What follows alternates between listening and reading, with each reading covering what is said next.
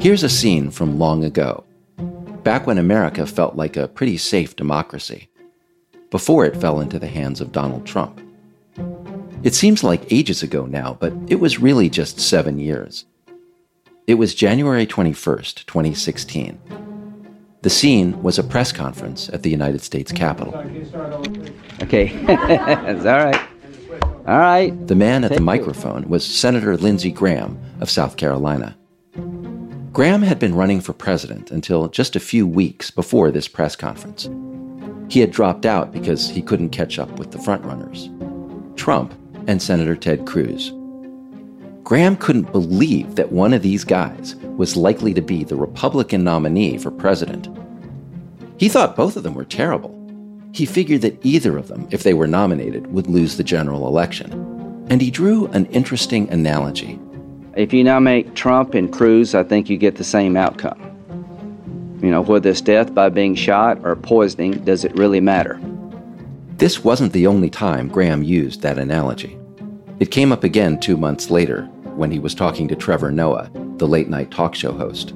Okay, first of all, who is shooting and who's poisoning between Trump and Cruz? Well, Donald is like being shot in the head. Okay. You might find an antidote to poisoning. I don't know, but maybe there's time. But I don't understand. Are you saying I'm saying my party is completely screwed up. But then why would you nominate anyone then? Everyone had a good laugh about that. But it turned out that Graham was wrong. Trump wasn't a shot to the head. He didn't kill the Republican Party. Graham had it backwards. Trump was the poison. Over the next 5 years, he completely saturated and corrupted the Republican Party. The party's leaders had plenty of time to counteract the poison, but they never did. And one reason was that the poison corrupted them slowly. Other Republican politicians lost the ability to see what they were becoming. They rallied around an authoritarian. They excused authoritarian acts. They embraced authoritarian ideas. This is a story about how that happened. Welcome to The Corruption of Lindsey Graham, presented by the Bulwark Podcast. I'm your host, Will Salatin.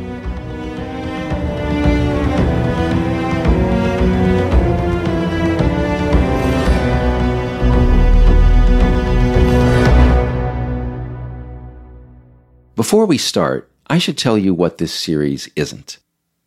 It isn't a rant about Lindsey Graham's servility or his hypocrisy, and it isn't a profile of him. Lots of people have written about Graham and Trump. Most of these articles focus on the personal relationship between the two men. They examine the ways in which Graham's evolution was distinctive. But I didn't start looking into Graham's career to see what was distinctive about his relationship with Trump. What I wanted to understand was what wasn't distinctive. I wanted to understand how Graham's story could illuminate what happened to the whole Republican Party. I wanted to understand how the poison worked. So what I embarked on, essentially, was a history. But it's a history with a purpose. Donald Trump's ascent to the presidency of the United States destroyed the myth that our country was immune to despotism. We are vulnerable, and we need to understand what happened to us so it doesn't happen again. To write about this period, I chose to focus on Graham. I didn't choose him because he was folksy or hypocritical or obsequious. I chose him for two reasons. First, he was a major player in the Republican Party's capitulation to Trump. He was at the center of the action. And second, Lindsey Graham loves to talk. He tweets, he does lots of press briefings, and he loves to give interviews. He wants you to know what he's thinking. And because he talked so much, especially on TV and radio, he left behind an enormous record of what he said and thought during the Trump years. Through these records, we can see how he changed, week to week and month to month. We can watch the poison work. So let's go back to the beginning. Let's see who Lindsey Graham was before he drank the poison. Trump announced his presidential campaign in the summer of 2015, and right away, Graham recognized how dangerous he was. Trump was a leader of what was then known as the birther movement. He peddled the myth that President Barack Obama was a Muslim and had been born in Kenya. Trump was also a demagogue on immigration. In the speech that kicked off his presidential campaign, he implied that most Mexican immigrants were rapists or drug mules. They're bringing drugs, they're bringing crime, they're rapists, and some, I assume, are good people. But I speak to Graham didn't mince words about Trump's bigotry. He called Trump hateful, cruel, a kook, and a demagogue. Here's what Graham said about Trump in December 2015. He's a race-baiting, xenophobic, religious bigot. He doesn't represent my party. He doesn't represent the values that the men and women who wear the uniform are fighting for. I've been in the Air Force. But Trump wasn't just a demagogue. He was an authoritarian. He wanted to impose his barbaric ideas through the use of force. He said we should use American troops to confiscate oil from other countries. He said we should torture detainees and kill family members of suspected terrorists. He said we should ban Muslims, all Muslims, from coming to the United States. Donald J. Trump is calling for a total and complete shutdown of Muslims entering the United States until our country's representatives can figure out what the hell is going on. Here's what Trump said when he was warned that the military might refuse his orders to commit war crimes. General Michael Hayden, former CIA director, NSA director, and other experts have said that when you ask the U.S. military to carry out some of your campaign promises, specifically targeting terrorist families and also the use of interrogation methods more extreme than waterboarding, the military will refuse because they've been trained to turn down and refuse illegal orders. So what would you do as commander-in-chief if the U.S. military refused to carry out those orders? They won't refuse. They're not going to refuse me, believe me. But they're illegal. illegal. Let me just tell you, we should go for waterboarding, and we should go tougher than waterboarding. But targeting terrorist families? And I'm a leader. I'm a leader. I've always been a leader. I've never had any problem leading people. If I say do it, they're going to do it. Graham denounced every one of Trump's barbaric ideas. He said it was wrong to kill innocent people, to use torture, to steal oil, to execute people without trial, and to ban immigrants based on their religion. Well, I'm running for president of the United States, where you can come and worship God your way or not at all. There are 3,500 American Muslims in uniform. What are they fighting for as American Muslims? The same freedoms that you and I enjoy. God bless them. Graham didn't just repudiate Trump. He went after the Republican National Committee and other Republican presidential candidates for failing to join him in repudiating Trump. Where is the party leadership? Is that our position as a party? Not only where is the party leadership, my question to you is... Where are the other candidates? Graham understood that his party's silence, its refusal to stand up to Trump, was dangerous for three reasons. The first reason was a lesson that Graham had learned in foreign policy. If you try to appease a bully, you only encourage his aggression. That was how Graham described the other candidates, who ran for president in 2016, but who shied away from confronting Trump. Everybody else hid in the corner because they were worried about the consequences of taking on the bully. The second problem with appeasement, according to Graham, was that it corrupted the appeasers, the people who tried to satisfy the bully. This was one of Graham's most important insights. On December 10th, 2015, 3 days after Trump proposed his ban on Muslims, Graham was at a campaign stop in Portsmouth, New Hampshire. Here's what Graham told the audience. I'm not afraid of him leaving. You know what I'm afraid of? That we're afraid of him leaving. Let your fear go, folks, as Republicans. Don't worry about winning. Do what's best for the country. And here's what will happen. If you actually do what's best for the country, you'll win. What's best for America is to stand up in unison and say, never condemn a religion for the problems of some. Stand up for what makes us great. Tell Donald Trump you're wrong. Don't be afraid of him leaving and losing an election. I'm not afraid of losing an election. I'm afraid of losing our soul.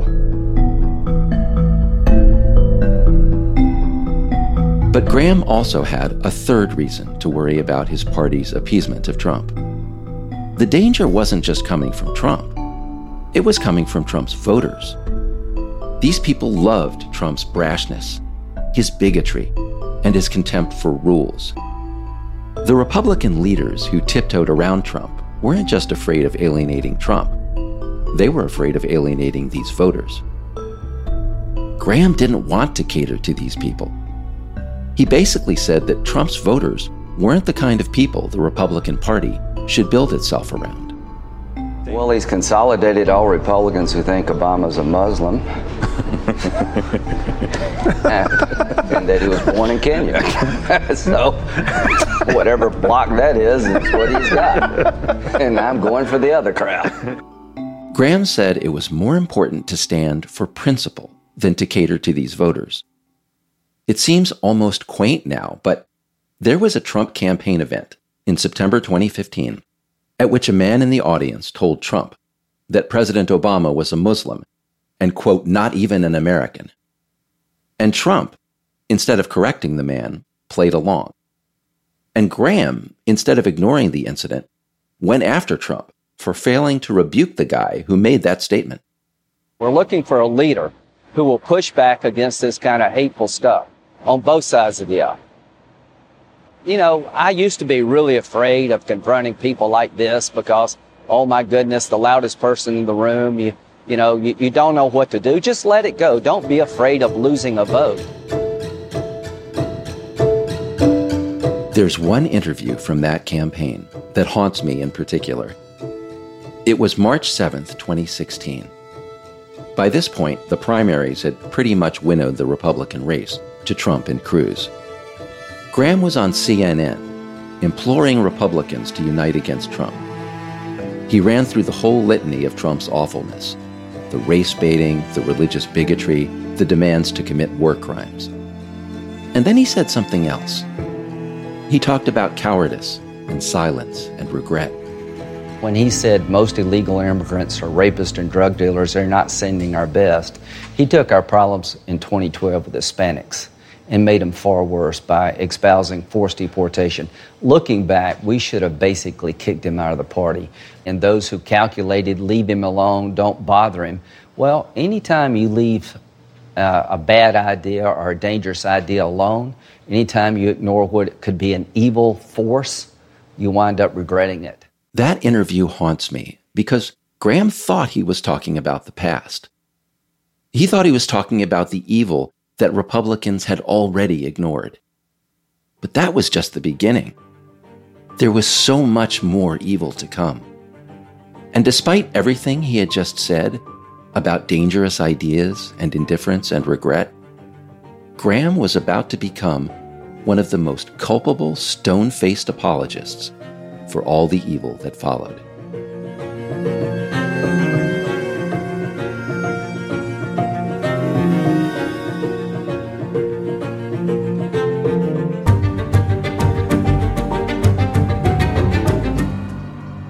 How did a senator who so clearly understood every element of the oncoming disaster, Trump, his angry fan base, and the cowardice of the Republican elite, how did that senator nevertheless become part of the ensuing evil?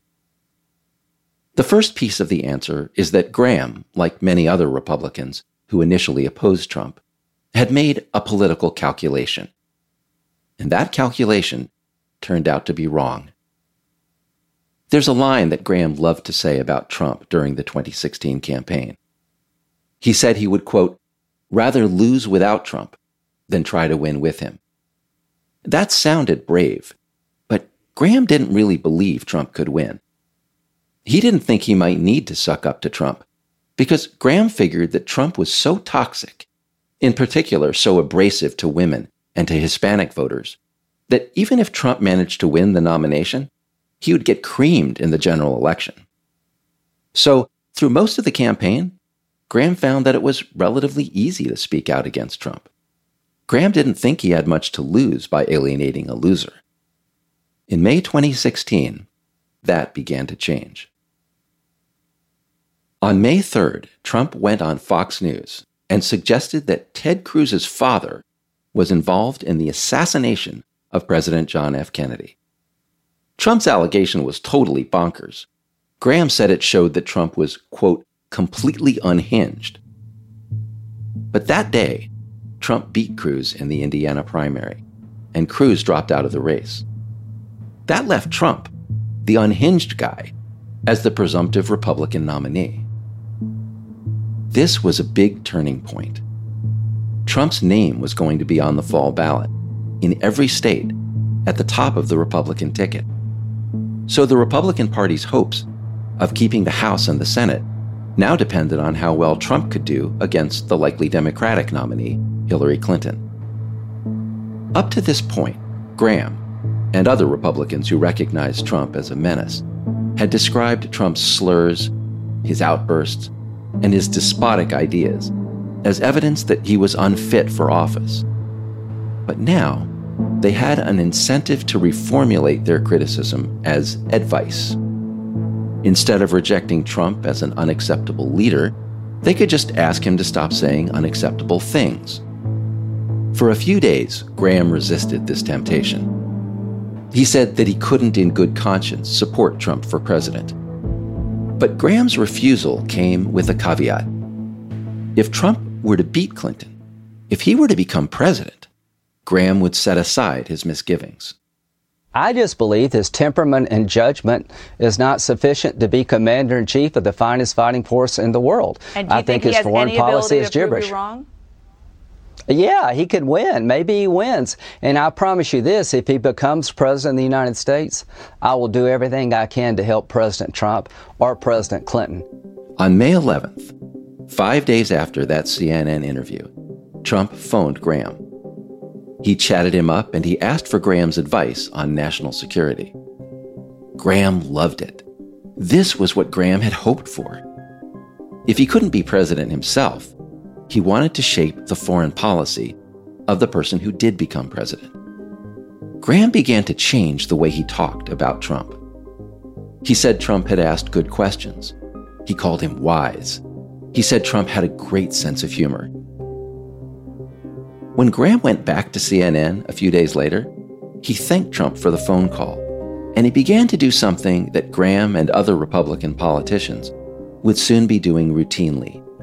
He gave Trump advice through the TV. Everybody knew Trump watched cable news, so Graham spoke to him directly. "Here's what I would tell Mr. Trump about Syria," said Graham. "Here's what I would tell him about North Korea. Here's what I'd tell him about Iraq." In the interview, you can hear Graham beginning to come to terms with the idea of a Trump presidency. Are you warming to Donald Trump? Well, I will talk to him. I mean, we have major differences when it comes to immigration, and I think he's taken the party down a road that I choose not to go. But, he's got a 50-50 chance of being president of the United States.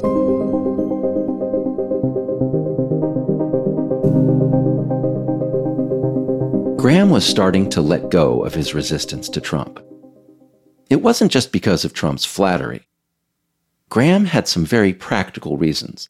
He wanted Republicans to keep control of Congress, and he hoped that if Trump won, Graham could build a relationship with him and maybe influence his foreign policy. But Graham didn't want to think of himself as a sellout. He didn't want to think that he was abandoning the principles he had articulated in opposition to Trump. He wanted to believe that for some good reason, those principles somehow no longer applied. And that's why, in the days after his phone call with Trump, Graham began to formulate a rationale for accepting the authoritarian candidate. The rationale was democracy. When people ask how an authoritarian candidate gained power in the United States, they often assume that our democratic system, or our democratic culture, should have thwarted that candidate. But just the opposite happened. America's self-image as a strong, rational democracy actually helped Trump. Within the Republican Party, Trump's success in polls and in primaries earned him respect as the people's candidate. And that gave politicians like Graham an excuse to bend the knee. In the first weeks of Trump's campaign, Graham predicted that Trump would lose because Americans, and Republicans in particular, were too good to elect such a scoundrel. I believe in democracy, don't you? Let me tell you how this works, Frank. The good people of Iowa, the good people of New Hampshire, and the good people of South Carolina are going to figure this out.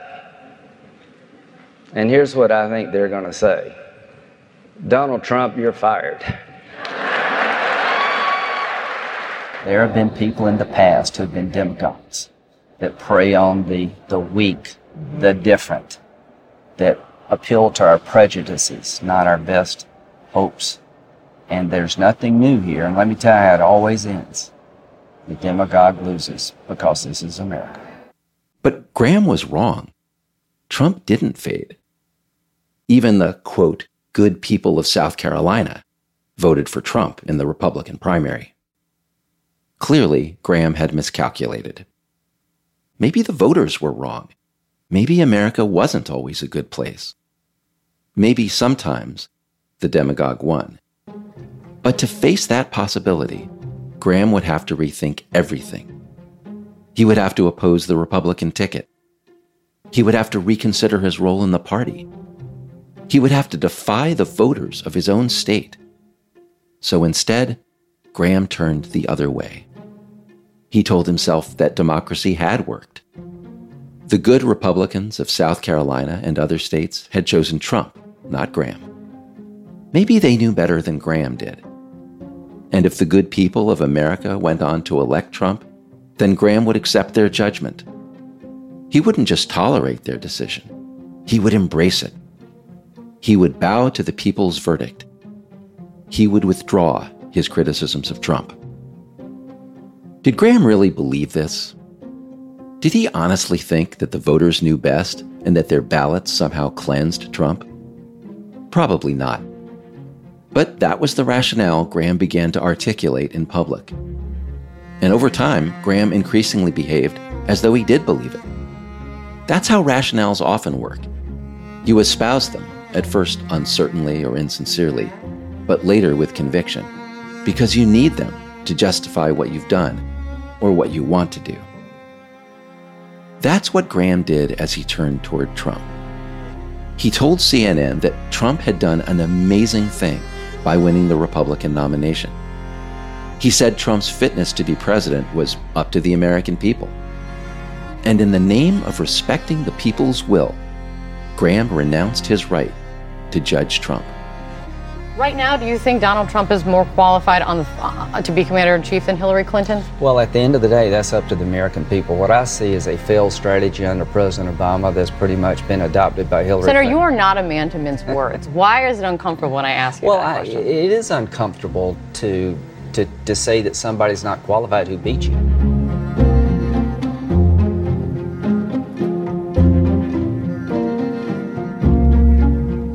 All through that summer and fall, Trump continued to lash out against minorities, the democratic process, and the rule of law.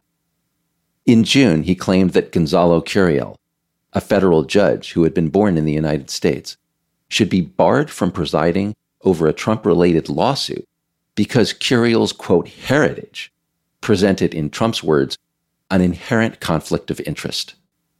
I think I'm going to do very well with Hispanics, but we're building a wall. He's a Mexican. We're building a wall between here and Mexico. Trump also said a Muslim judge might be ineligible to preside over the case. Trump denounced immigration from, quote, Muslim countries.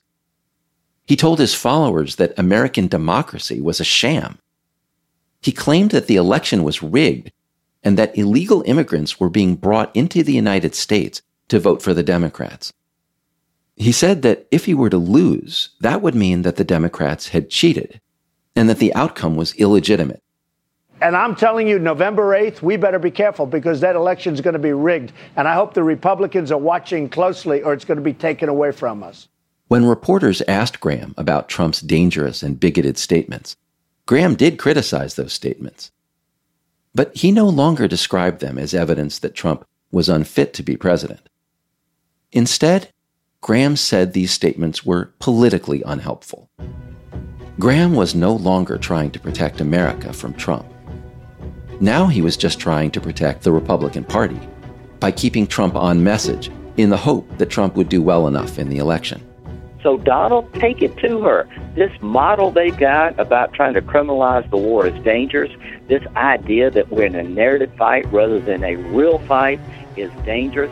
Take it to them. Senator, and if you win, Donald, I will help you where I can. That's all I know to say.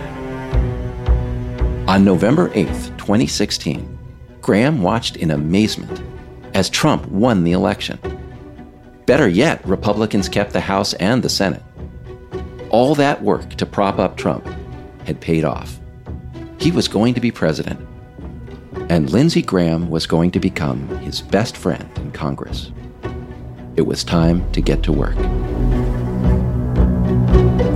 Coming up next time on The Corruption of Lindsey Graham, the senator lays the groundwork for his sellout to Trump.